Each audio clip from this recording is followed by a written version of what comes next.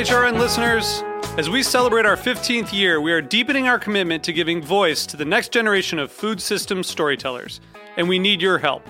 Our internship and fellowship programs help activate new possibilities for underrepresented and underestimated young people through experiential journalism, audio engineering, and production training.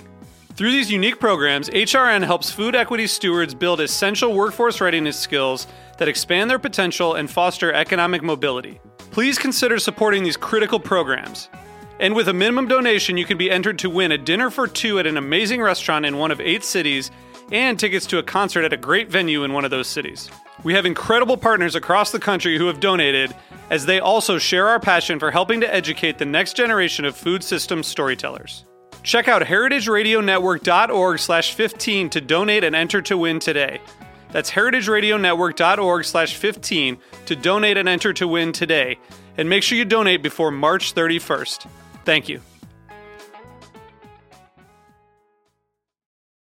This piece has been brought to you by Bonnie Plants, bonnieplants.com. I am Patrick Martins, host of The Main Course. You are listening to Heritage Radio Network, broadcasting live from Bushwick, Brooklyn. If you like this program, visit heritageradionetwork.org for thousands more.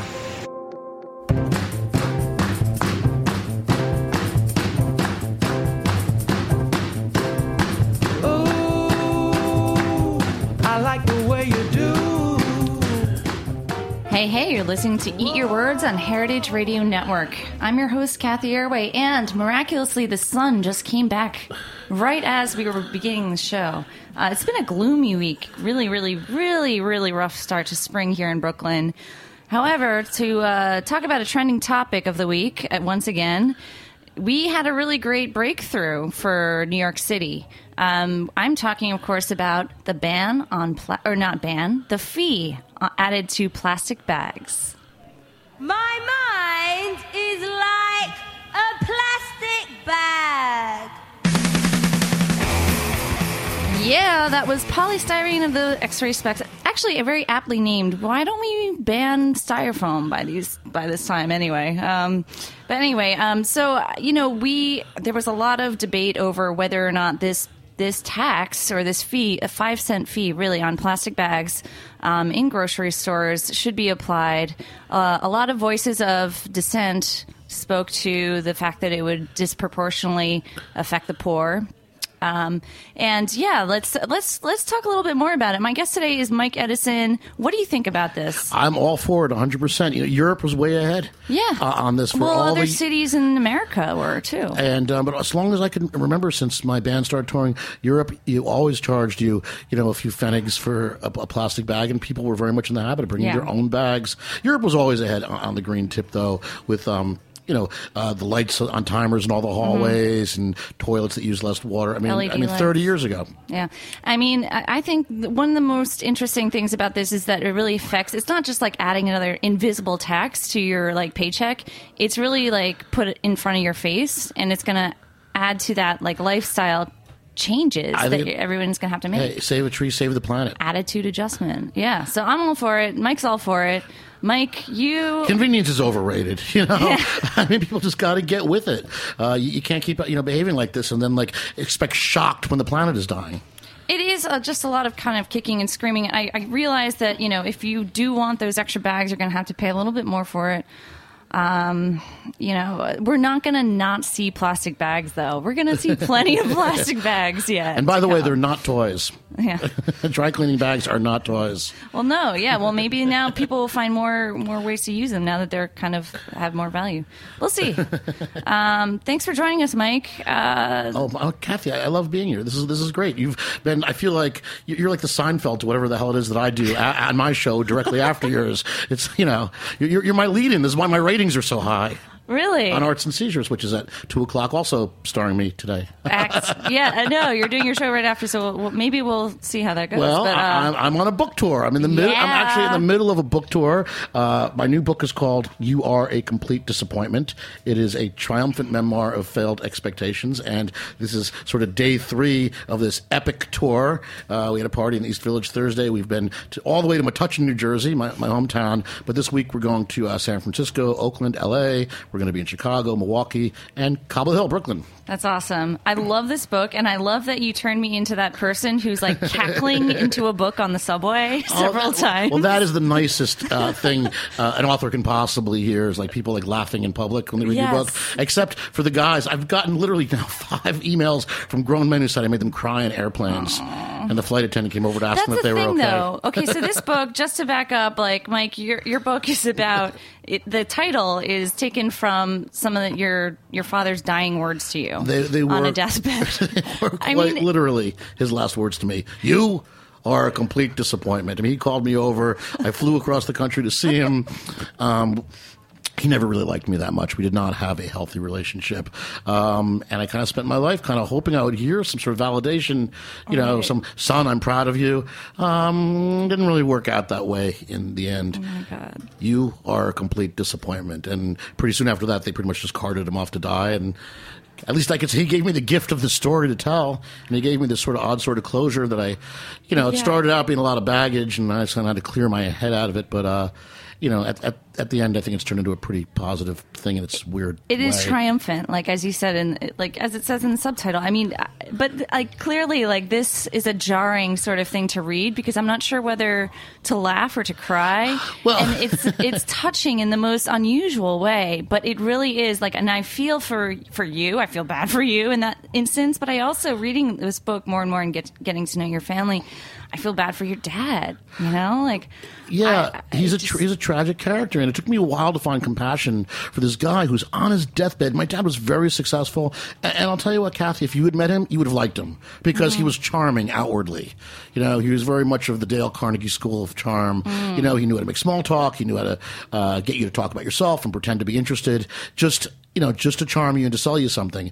But it was about as deep as a puddle, unfortunately. And with me, I didn't get that charm or any of this sort of like faux generosity. For me, it was like, you'll never make it. You're wasting your time. He didn't think that writing books was a career. He didn't think that playing music was a legitimate career.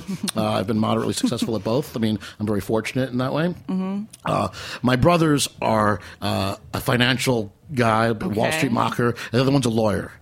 So they gave him a narrative that, he could embrace. But me, I dropped out of, NYU, and that kind of didn't really go over too well. And then for an encore, I dropped out of Columbia, and that really put the boot in. But yet you've been a successful author. You have other books. You have the memoir, I Have Fun Everywhere I Go, then the social history of sex on the newsstand called Dirty, Dirty, Dirty, a political satire called Bye Bye Miss American Pie. You've also co-written a book with Joe Bastianic, and you've been a former editor and publisher for the High Times magazine, and so much more. You're host here on Arts and Seizures. It's a crazy, goofy career. I'm really happy. No, that's the happy ending to the book. I mean, it starts out, and it is heartbreaking, and after the hospital room, I mean, I left a fucking mess. I mean, I was just, crushed. I cried so much like any son would, even though my father didn't like me, and I honestly don't think I liked him very much, because he had been a bully, and to my mother as well, and I know this book is sort of about my dad, but it's Mom's Day.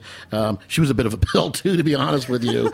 But she was kind of bullied into submission by my dad. And I have compassion for both of them, which I don't think I did at the time. It was hard to see. But this book is also about learning to, find some sympathy for these, tragic people. Yeah. There's a bully. I got beaten up when I was in high school, too, junior high school as a little kid. And, at the end of the day, I feel sorry for him, Yeah. And to learning to forgive isn't like for my father's sake. This is, or to forgive that bully, it empowers me, not them. It frees me from the anger. It's sort of like an atonement, you could say, this work. Just kind of getting all those feelings out there. And well, people always ask me, is the book like cathartic to talk about your dad, to talk about your family, and to really work through this thing? Because it was pretty brutal, being kind of like, narcissistic dad.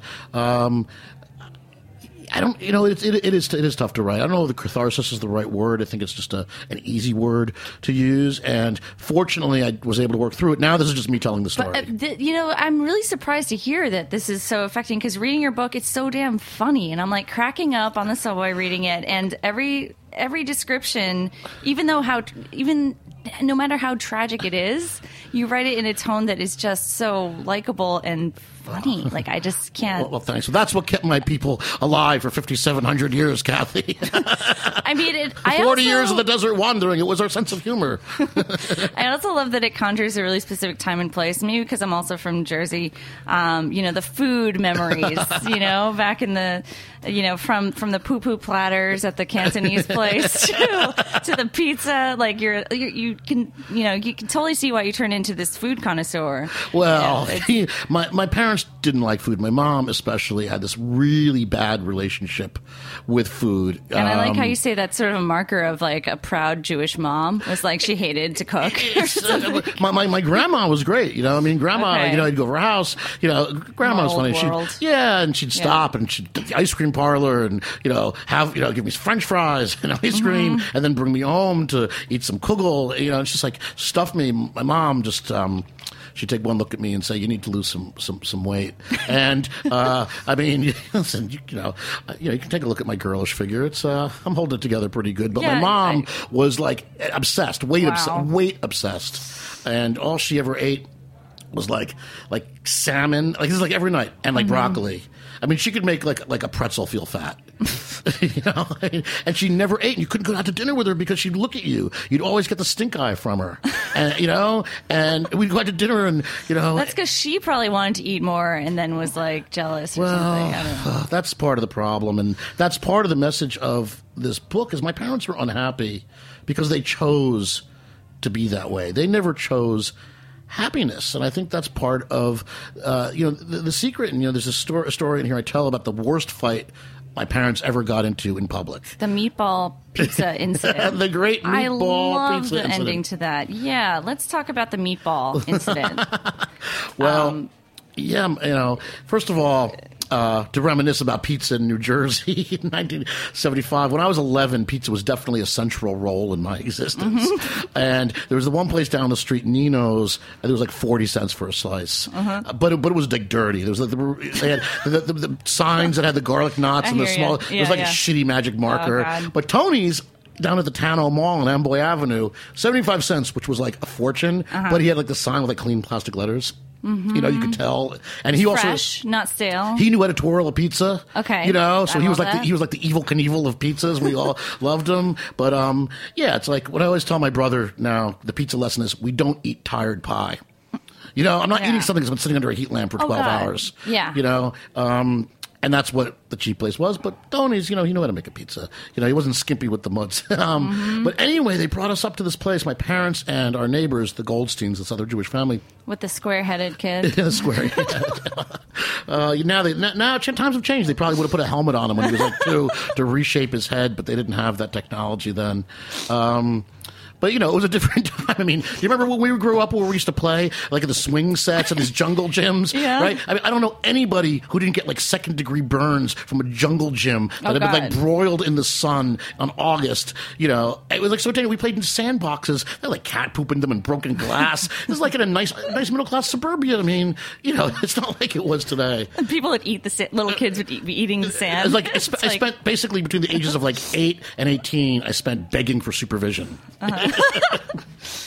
But the pizza fight, so they brought us to this place called the White Birch Inn, which was, I think, it might be Ford's or Islam, which not the most affluent parts of New Jersey, right by the circle at Routes 1 and 9 where they intersect, where there are a lot of cheap motels up there. It's kind of rough. And this cocktail lounge, but they made the best thin pie pizza in like the world, thin crust pizza. That's a revelation. Oh my God, it was like a fucking epiphany. I didn't realize that pizza could actually be good because no one had actually gone out of their way to get good food. It was not my experience. Right. With my parents, we talked about the Chinese place, the Jade Pagoda, and my parents went there to get lobster Cantonese because I think they figured it was the cheapest source of lobster. Yeah, and it was like it was disgusting, but it was exotic without being threatening. That was the Jade Pagoda, right? And they would order a poo-poo platter for 2, even though we were 5. Because this is like suburban Jews in New Jersey. They think this is how you roll, right? Oh, it was awful. It was just the worst. So the meatball pizza thing, our neighbors ordered this meatball pie, My parents order pizza plain. My parents have no clue about family-style dining. It's just not a thing. Even at home, it was terrible. Sitting down, we were laughing before about, everything that I ate either said la choy or ragu on it, or shake and bake. That was the way my mother cooked. And there's no such thing as sharing at the table. No, they never got that. They never got that in the rest of their lives either. My parents were very retentive. They delayed happiness. They pushed pleasure off. They always were so worried about the future that it became the enemy of their now. You know what I mean? Mm-hmm. They lived in fear of carbohydrates, fear of calories, fear of salt, fear of sugar. And they could never actually sit down and enjoy something like a meatball pizza when you got 3 beautiful kids and root beer and Elton John was playing on the jukebox. And this is like the greatest thing that ever happened. And they got into a fight with this other couple because we don't eat other people's food. And Mrs. Goldstein wanted me to try the meatball pizza. And I'm, 10 years old. I'm like, oh my God, meatballs on a pizza? This is like the greatest thing I've ever heard in my life. I mean, how does this even work? I mean, are they whole meatballs? Do they roll off? It was just like my mind was like boggling. And my dad was just like, no, you cannot have that because it's their pizza. It's 2 families sitting down at a table. And, we each had to have our own root beer. We couldn't buy a pitcher of root beer. Okay, I don't know. No. I thought maybe he'd get dinged for, extra cup of root beer that the little Goldstein boy would eat, drink. It was just really bad. They just screaming at each other in this pizza restaurant. And this comes from like a fear of like, oh, that seems like we can't provide for our kids that or some sort of pride on my father's part that I can provide, that, that we can pay for everything. And we were just talking about pizza. I mean, seriously. But my dad also had a bad relationship with money, and he was very parsimonious in a lot of ways, and he really bullied my mother with his checkbook. He really put her down a lot. I mean, it's Mom's Day, and this book really is about my dad, but we thought maybe we'd talk a little bit about my mom today for a change. For Mother's Day, for Mom's Day, and because I am on tour with the book, and we talk a lot about my dad, but I never really talk about my mom, who's so important to the book. She died about 2 years ago. Sorry. And she was kind of a pill, too, to be honest with you. I told him she was, just was a very angry woman. She'd been bullied by my dad. She was really out of her depth. And I found a lot of compassion for her as well, even though she made my adolescence completely fucking miserable. She was a warrior, and it came out as angry. And she didn't really bargain, I don't think, for any sorts of problems. I mean, she wanted like perfect kids in a perfect world who grew up to be doctors and lawyers, and she forgot that kids are messy and they come home drunk once in a while, and I got in a little trouble, but I wasn't like part of the Manson family or anything like that. I got caught smoking dope, and came home drunk, whatever. But on the other hand, I was a merit scholar. I mean, you got to take the good with the bad and vice versa, right? So, but me and my mom died in very good terms, and this is really important after a lifetime of being at odds with each other, that we sort of found each other at the end, and she gave me, Cathy, the greatest blessing you could get, and that's she let me make her happy. She let me bring her some joy in the last moments of her life, which she had not done for 50 years.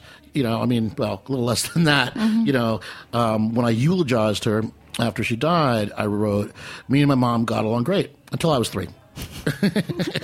And because after that, I think my dad was yelling, and and I was the firstborn, the oldest kid, and I just sort of like was right in the direct firing line. Yeah. So it was pretty tough. But at the end, I sort of got her blessing, and she realized that I was happy, and she was able to let me hug her. My parents weren't big huggers. My mom had cancer, and she got sick and died really fast, especially for someone who was an athlete. She swam and played tennis all the time. Never ate a goddamn thing. Yeah. But, which is sad because all the things she could have done, all the great fun she could have had, but she kept putting off because I don't know why. Yeah. I don't know why. So it's about that, letting the happiness in, and that's amazing that your mom was able to do that in the last months and it made me. I just it was relax, great. Yeah. It was great because we parted on the best possible terms after a lifetime of contention. My father, not so much. Hey, 2 moms out there Should we come back with a little reading from this book after a quick little commercial break? Sure, and I thought for a change, like I said, maybe we'd read about my mom, because taking this on the road and talking about my dad a lot, but hey, it's Mother's Day. Yeah. All right, we'll be right back after a little commercial.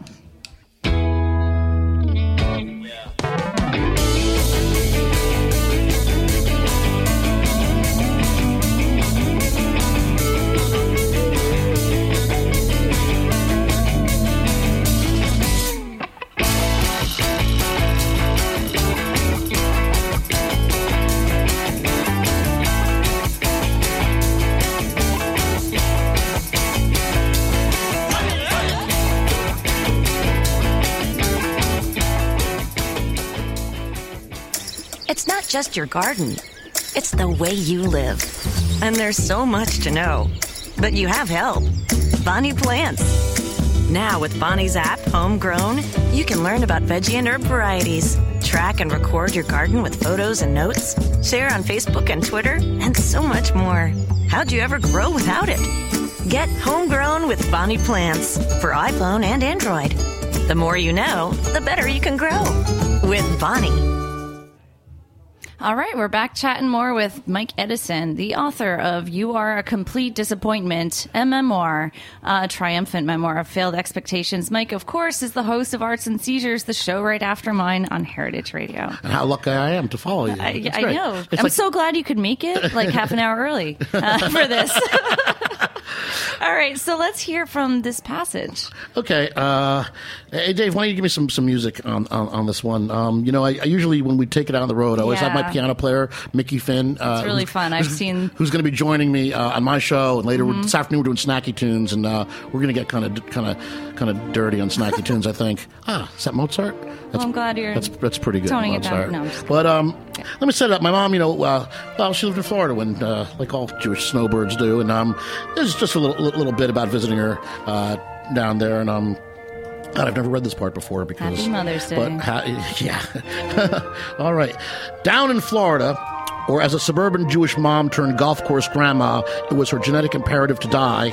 She lived in a gated community with a warren of like-minded northern refugees surrounding a clubhouse that provided a small retreat from the pawn shops, bail bondsmen, closed abortion clinics, and blacked-out windows that I presume to be meth labs that dotted the Florida landscape ad infinitum. It was like the Flintstones, where the background kept repeating itself. Rock, bigger rock, cactus, rock, bigger rock, cactus, rock, etc. Except in Florida, the background was Denny's pawn shop meth lab. And once you got inside of the Oasis West, or whatever precious name they gave the prefab community where my mom lived, the monotony continued. Everything, the houses, the cars, the people, looked exactly the same. It felt like the set of a movie about a suburb about to be attacked by space aliens. And oddly, it wasn't all that different from where my father lived in Arizona. And of course, my parents hated each other and would never cop to how much they were actually alike. It's just that his was the pricier terracotta version out in the desert, carved out of dirt rather than a swamp, and it was called some sort of ranch, which was as perfectly preposterous as my brother's place being called an oasis, because calling something something doesn't make it that thing. So it's no wonder that for years I visited her only sporadically, even though for most of the year, when she wasn't wintering in Florida, we lived just a short train ride away from each other. I was in New York City, and she lived in New Jersey. And I know it's terrible, because taking a 35-minute ride to see my mom seemed like a major schlep to me. But I was in high school. I never thought going in the other direction to New York City to score a Muddy Waters record. But then again, Muddy Waters never yelled at me. Muddy Waters never called me fat. Muddy Waters never clicked his tongue and talked to me through his teeth, which, it's how Jewish mothers communicate with their children. It's kind of a tribal thing. When I got older and I got over myself, I would visit her as often as she liked, because if there were a chance it would make her happy, who am I to deny her that joy? And it really wasn't that hard to make the trip, as long as I didn't actually have to go to her house, which is basically one giant sofa that no one could sit on for fear that they might get it dirty and then get yelled at. So I'd take the train down to see her, and she'd pick me up at the station and drive us over to the nearest shopping mall and make a grand production of buying me a shirt, the one activity that we had ever done successfully together that lasted more than a few minutes before one of us lost our patience. I mean, you couldn't eat lunch with her. My mom was weight obsessed. She was always dieting. If you went to the food court in the mall with her, there was one allowable choice: salad. I once made an error on the play by ordering a turkey sandwich, and she made me get rid of the bread. Ooh. I remember the time I made the mistake of going to her house for Thanksgiving. My brothers were going, and she insisted on seeing us all together. She leaned over my plate and, scolding me like a toddler, put back some of the turkey I just served myself, pushed the gravy away from me, and with a dirty look told me, "You don't need any potatoes." And then she shut down dinner before dessert because you certainly don't need any pie either. Ooh. See, I have the opposite problem. I have a Chinese mom, and she's always shoving food literally in my face. Eat! Like, you're not eating enough! Well, that was my grandma, you know. I mean, okay. You show up at her house and, you know, I made you a potato kugel, and then I made you a luxury kugel to take home with you. And, you know, and here's some cake, and have some ice cream. And then before I take the bus, my grandma lived in Connecticut, and I'd take the bus to visit her as often as she would let me because I liked her. And, you know, she's just a great old lady to sit around and drink coffee with and talk. And even after stuffing with food, she would insist we stopped at an ice cream parlor on the way to the bus. But and this is like when I'm 40 years old, too. There's something like a microcosm of like our relationship with food as Americans, though, here, and there's generational differences. I think that, things got out of track, people got away from food. People were scared of food. I think there's partly a generational thing. You know, my parents, and I sort of try to look at this, and there's definitely a generation gap, a huge generation gap between my parents and me. They were born in the late 30s. They were too old to really experience what has come to be accepted as the 1960s experience. And by then, by 1960, 4 or 5, my dad, he was the man in the gray flannel suit. He was a square, rushing back and forth, and he had me and 2 kids on the way, and it was all about work. And they didn't know who the Beatles were. I mean, it's ridiculous. I went through childhood. I was born in 1964. There was no talk of the Vietnam War, which I thought was very weird. The war didn't end to the mid-'70s, right, 1975. And it was on the front page of the paper every day, and I would ask questions. No, we don't want to talk about that because anything unpleasant was verboten. It was very, very weird. It was small talk all the time.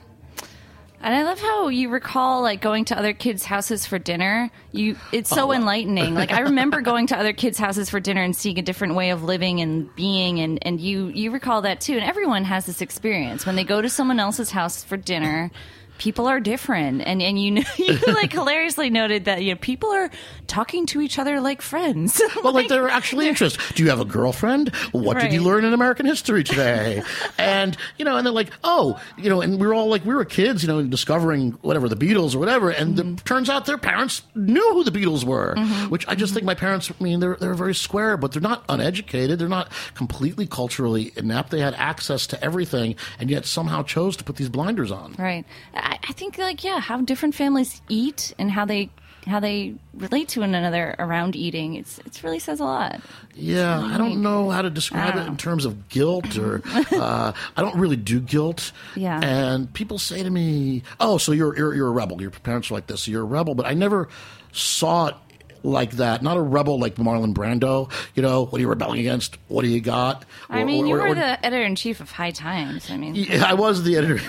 Yes. So I worked for a dope magazine. Yeah. I also worked for porn magazines, Hustler and Penthouse. There you go. I wrote a lot of those Penthouse letters. Like a lot of them, and they used to pay pretty well too. But the weird thing is, so I got the sex magazines for it going, and the dope magazine, it's been said that my resume resembles a crime scene. But then when I first got out of school, I worked for these professional wrestling magazines. It was the first job I got. And right up until my father died, he thought that was the most embarrassing thing. It was much, much worse, the wrestling magazine, than the pot magazine or the sex magazine. Wrestling was too low. Too low. I'm going to ask a strange question because, Mike, you're sort of kicking off a month of memoirs. I got a lot of memoirs coming up on this show. I tend to find, and I know you've written a few memoirs, so you're an exception to this. Is memoir writing more of a women's field? Oh, my God. When we first came out to sell this book, when I first had written the proposal, it took a while to develop this. Actually, at first, it wasn't such a pure memoir. I was having trouble getting my head around what it needed to be. I really wanted to talk about class consciousness and status anxiety, which is what my father really suffered from. I mean, he was a snob, and the worst kind of snob, because he thought where you went to school and how much money you make actually informed your value as a human being, which is really just like, he really looked down, and he punched down at people he thought, who were less than him, which, sadly, my mother, I mean, not literally that he punched her, but he really, put her down for being, this middle class person trying to reach up by buying like a Gucci bag or whatever. Right, because my dad, that was his idea of like. That's a major theme. Yeah. Okay. Yeah. So you were thinking but anyway, so we tried to sell this book, and when it came around to being this memoir about my dad, and then my mom died, and I kind of pulled it back. I said to my agent, stop. This needs to be part of the book, because my mom and I really did die on she died on good terms, and it was really, really a beautiful thing for us. And I thought it contrasted, and it had to be part of the book, so we took it back. And the first rejection letter we got was, this would be so much easier to sell if Mike were a woman. Oh, my God. And like, what the fuck am I supposed to do with that? Like a professional editor at a large New York publishing house, this is really great, we love it, but it would be much easier to sell if Mike were a woman. I will begin transitioning now. If that's what it means to sell. That's what it means to sell the book. Now that makes me wonder what came first, the chicken or the egg. Like, are people not writing memoirs who are like? I think memoirs are having another moment. Gender? I think they are having a moment. I think it comes and goes in the memoir writing. I'm a nonfiction writer largely. I mean, I've done some fiction, but I like to experience something and then tell you and my story, and hopefully in a way that's going to enlighten you and engage you, and hopefully we can all come out of my experience, a little bit better. Thanks. And you're also, your experience has, I think, finally convinced me I'm never having children, ever. So, yeah, I came out of that with something. Yeah. Well, all right. Life lesson. All right, population control. Well, first of all, people who don't want children shouldn't have them. I'm all for kids, but people who don't want children shouldn't have them. Well, and that was my old man's. Like, he said I'd be just as happy without kids. He dialed it back really quickly. No, I love you guys. Right. But the second he said it, you knew he's just a narcissist. He would have been just as happy without this, because he never took pleasure in his kids. He couldn't dig being at a table eating pizza and root beer at Elton John. It was so happy, and he had to turn it into some kind of fucking scene. Like, whatever it was, it went south. Can we make this like our Mother's Day message, kind of moral of the story? If you don't want kids, don't fucking have them. Well, you learn these lessons. There's a chapter in my book about Jeepster, my cat. Okay, I know it's a cat, I know it's not a kid, but this cat taught me about unconditional love and acceptance in a way that I hadn't really experienced before, about being patient, because he was the worst kitten of all time.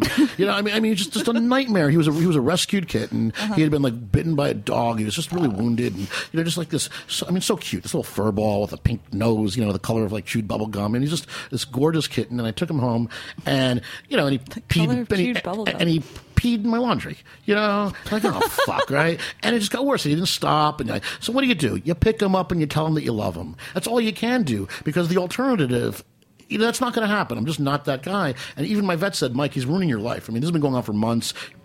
Your house is smelling. He's like, this is really bad. I don't know what to tell you what to do, but you have to consider the fact that your lifestyle is very important too. And my solution, again, was to pick him up and tell him that I loved him. The cat, not the vet. So in other words, you said you are a complete I said, triumph. You're a champion, Champion. And he's... Not the cat's great. He grew up with this like wonderful cat. He's so sweet. And we're best buddies now. And and I can tell he looks at me. He says, like, he tells me, he says, thanks, buddy. Thank you. You rescued me, and you took me out of that bad place I was. He's still a little challenged, frankly, but But he was very, very traumatized, little wounded rescue kitten. And that's the thing. You've got to accept your children for who they are. And that's the message of this book. And for moms and Mom Day and Dad's Father's Day is coming up. Yeah, it was rough for me. It was. But you got to let your kids be the people they want to be, not the people you think they should be. And that sword cuts both ways, of course, too, in terms of accepting our parents for who they are. And it should be unconditional love flowing in both directions. It really, really should be. That's the message I've learned, and it's it's sad that I kind of got beaten up along the way. But we're having a laugh here. We're talking about meatball pizza, and definitely having a laugh here, and it's platters. It's a wonderful message. And it is a very unusual, kind of roundabout way to come to such conclusions. But I'm so glad that you shared them with us. Well, the book's got a happy ending. On the show and on the book. The happy ending is me on your show, Cathy, right here. That's it. That's where it all led to. a complete triumph or champion. All right. I guess that's about all the time we have for today. But thank you so much, Mike. Just out last week, You Are a Complete Disappointment, out from Sterling Publishers. Get your hands on it and laugh your ass off on the subway. And please come out and see me. I'm on the road, and I'm bringing the great Mickey Finn with me. In fact, in about 20 minutes, Mickey's going to be on the radio with me on my show, Arts and Seizures, and we're going to talk about how we became this storytelling musical team on the road. And at 4:30, we're actually going to do a real performance on Snacky Tunes. Nice. All the tour dates are on MikeEdison.com. So we're going to be in San Francisco Friday the 13th. We're going to be in Oakland Saturday. We're going to be in L.A. next week. We're coming back to Brooklyn, New Jersey, Chicago, Milwaukee. Please get a copy of the book and tell your friends. No excuse to miss. But come on out and see us because we really do. This is not a normal book reading, I promise you. It's we are troubadours for a new world. I am sure. And stick around and listen to that. All right. Thanks again, Mike. No quiz? No, next time. we got you next time. Damn, I was looking forward to acing something. So much to cover. All right, thanks a lot, David. Everyone at Heritage, we'll see you next week on Eat Your Words.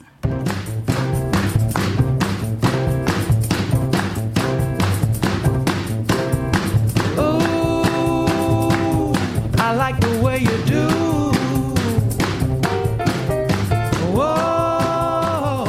Thanks for listening to this program on heritageradionetwork.org. You can find all of our archived programs on our website or as podcasts in the iTunes Store by searching Heritage Radio Network. You can like us on Facebook and follow us on Twitter at heritage_radio. You can email us questions at any time at info@heritageradionetwork.org. Heritage Radio Network is a non-profit organization. To donate and become a member, visit our website today. Thanks for listening. Feel so good inside.